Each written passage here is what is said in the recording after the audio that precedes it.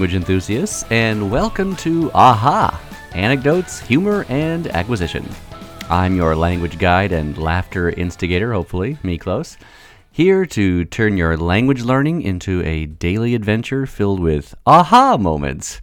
Whether you're a seasoned language lover or just starting your journey, get ready to laugh, learn, and embrace the joy of English language acquisition with us. Every episode is crafted to bring you not only high-frequency vocabulary, grammatical structures, and phrases, but also a good dose of humor that will make your language acquisition journey a delight. So buckle up, language explorers. Your adventure starts now.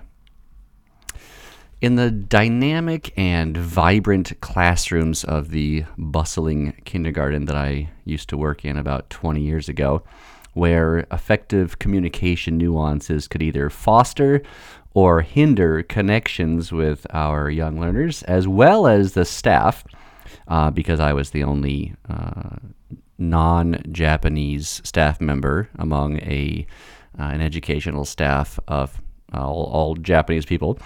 I unwittingly became entangled in what I now fondly refer to as the Naruhodo and Gokurosama catastrophe.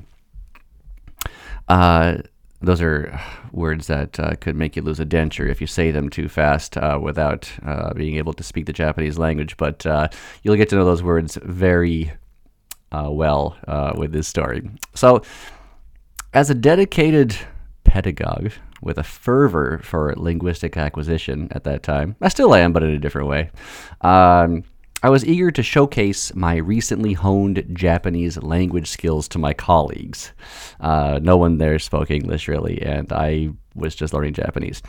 The head teacher, a resolute figure with an exacting eye for order, summoned me for a task. She I think she still is the head teacher there.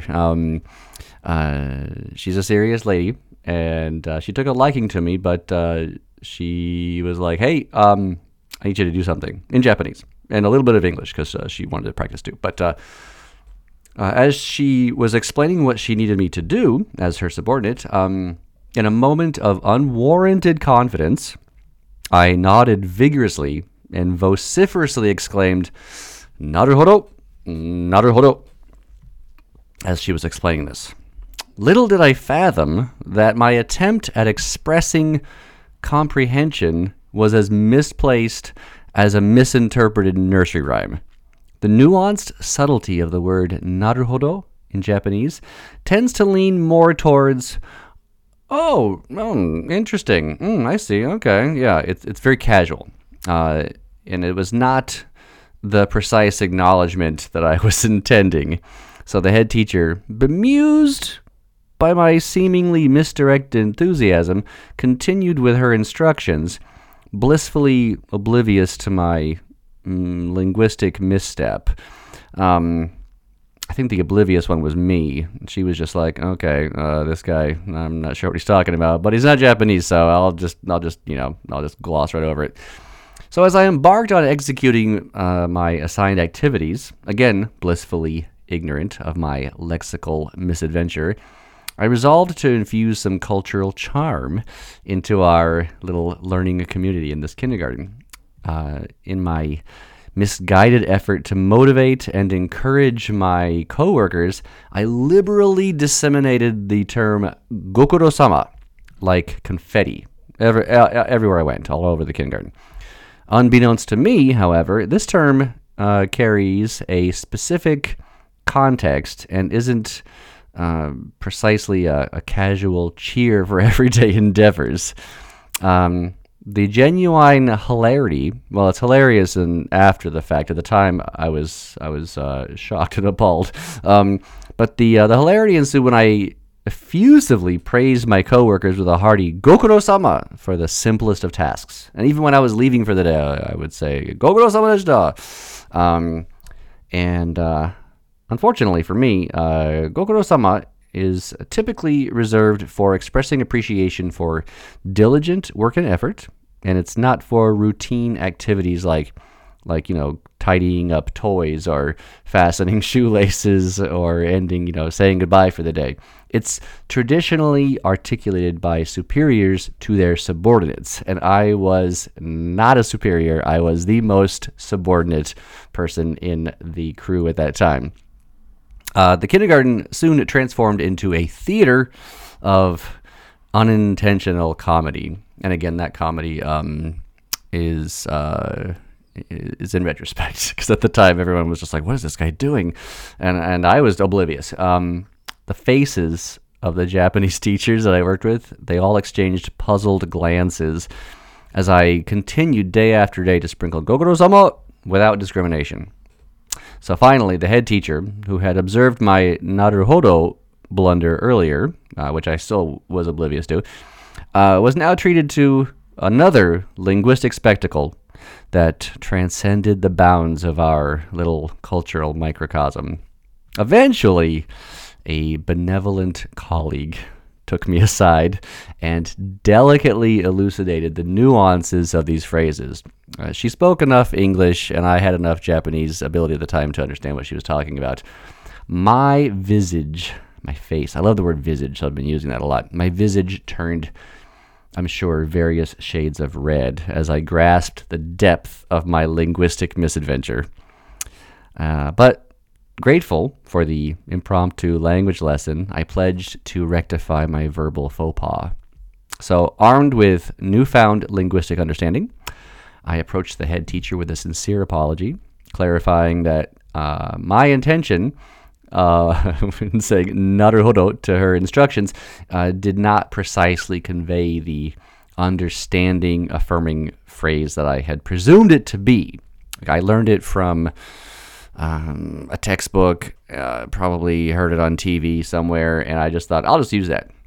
And I goofed it. As for Gokurosama, I also pledged to reserve it for moments truly deserving of commendation and in the right context. Which now these days, 20-something years later, I manage a team, and I am definitely privileged to be able to use the term Gokurosama to the wonderful team that works with me. But at the time, no. So the kindergarten that I was working at years and years ago, everyone there, once a spectator to my unintentional comedy, transformed into a bastion for cultural exchange. So the Naruhodo and Gokurosama catastrophe metamorphosed into a legendary tale. I think they're probably still talking about it. Well, probably not. They probably if I told them about it right now, they'd be just like, well, what's going on? For me, though, it was such an experience, because I realized that I had unintentionally disrespected my superiors and my colleagues with my linguistic blunders. And in the end, it underscored the importance of mastering not just the vocabulary, but also the cultural subtleties of language in the whimsical world of language education and language acquisition, in my case, a native English speaker learning Japanese. And it also was wonderful as in the backdrop of a kindergarten where I was an English teacher for young Japanese children. And as I continued my linguistic odyssey, I made certain to avoid transforming the staff room into a linguistic minefield, one Naruhodo and Gokurosama at a time. So that's my story for today. Thank you for joining us on another Anecdotes, Humor, and Acquisition Adventure.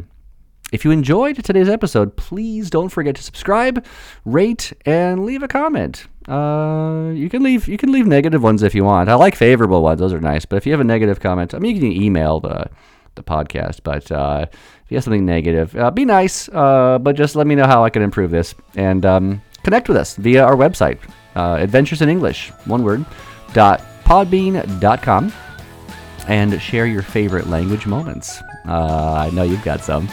We love hearing from our incredible language community. So remember, every aha moment is a step closer to fluency. Until next time, keep laughing, keep acquiring, and may your language journey be filled with joy. See you in the next episode.